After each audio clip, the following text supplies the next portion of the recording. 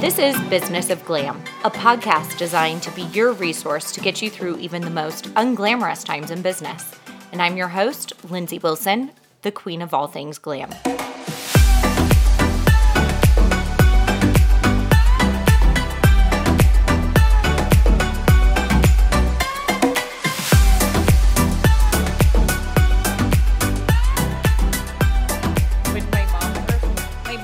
Loves to watch her, and I'm like, oh my god, she's so dumb, I can't stand her.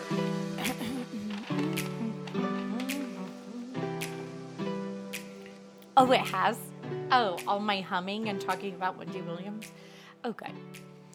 Hey guys, today I wanted to talk to you about work-life balance.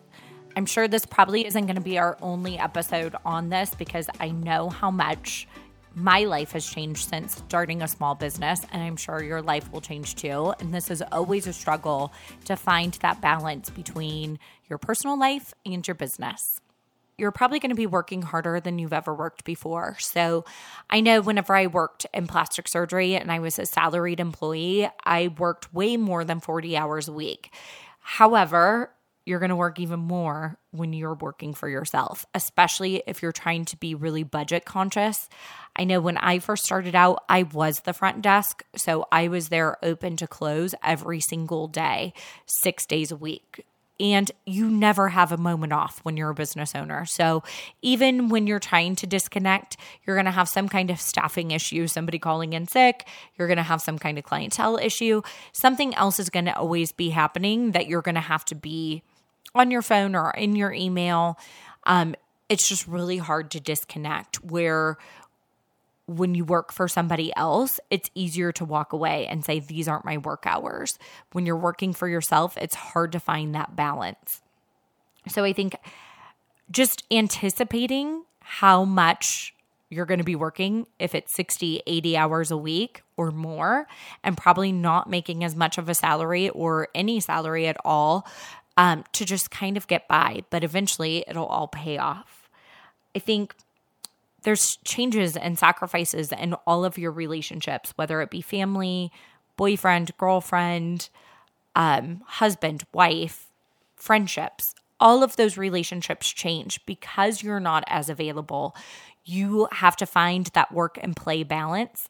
And you're usually tired and you don't really maybe want to go out to dinner, or you don't want to hit up somebody's birthday party, or you just don't have time. So I think we give people with newborn babies, so much leeway. Oh, they have a newborn. But when you have a business, people are like, well, you just have a business. It's fine. You close at 8, you open at 10. You can go out. So they're not seeing all of that extra work that you have to put in. So I think just anticipating some changes in those relationships and having to make sacrifices, and really just making certain people a priority and really prioritizing your time.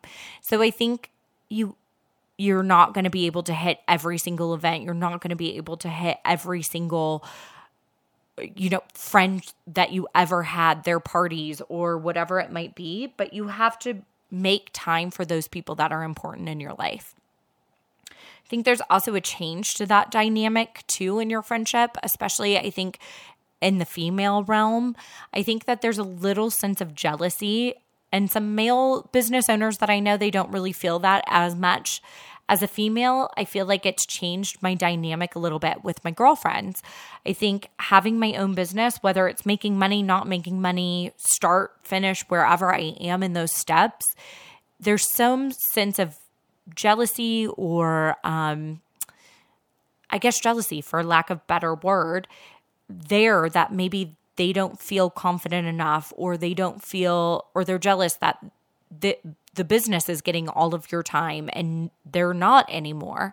So I think it's just important to realize that some of your relationships and friendships might change. I remember when I first opened and just really feeling kind of alone and feeling like, why are all my girlfriends not supporting me? All of these friends that I've had for years and years and years.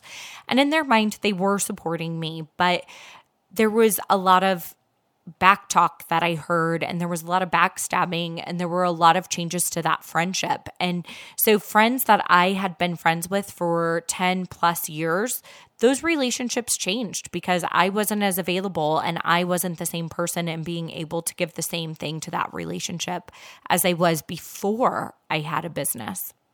So I think just figuring out who is important and who is a priority in your life and really making time and sacrificing and pushing through to spend time and make sure that your time with them is quality time.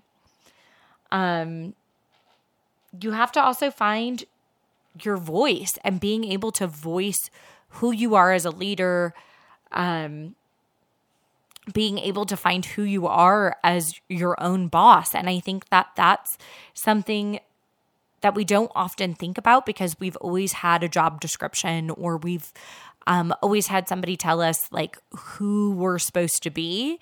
And when you're starting a business on your own, you're kind of alone in that world. You're kind of creating that. You're creating each job role. You're creating who you are as a leader. And so I think finding your voice and who you are really challenges you. And it's hard for some people to really just know that off the bat. And so I think just giving yourself some leeway too of like a little trial and error and seeing who you are as a person and as a leader. Because like I said, everything's kind of changing in this time frame. I think that it's a lot like new parents. They're trying to figure out how to raise kids. You've planned, you've created a plan, you are trying to follow all of those steps, but things go off course because we're people and we're humans, and there's going to be things that are changing always. I think the other thing that you need to look at is the support that you have around you. I know that this is always something that I always say is be careful with who you surround yourself with. I think when you're slaving away 60 to 80 hours a week, you need people that are nourishing you and feeding that drive that you have to be a business owner. So are they inspiring you? Are they really challenging you and pushing you to be the best version of yourself? Or are they kind of soul sucking? Haven't you ever walked into a room with certain people? You're going to a dinner and you're like, oh gosh, I can't wait to see so-and-so. But oh, this person, I feel like I'm so exhausted after hanging out with them. They kind of make their problems your problems. So I think be careful who you surround yourself with for support, because some people are going to be negative and you're going to wake up some days and want to go get a job at Target and forget and lock the doors and forget you ever started a business. I think that there's other times that you can't wait to create and you're so excited for what you're doing. So there's that whole yo-yo of being an entrepreneur that you need to really surround yourself with people that are going to support and inspire you.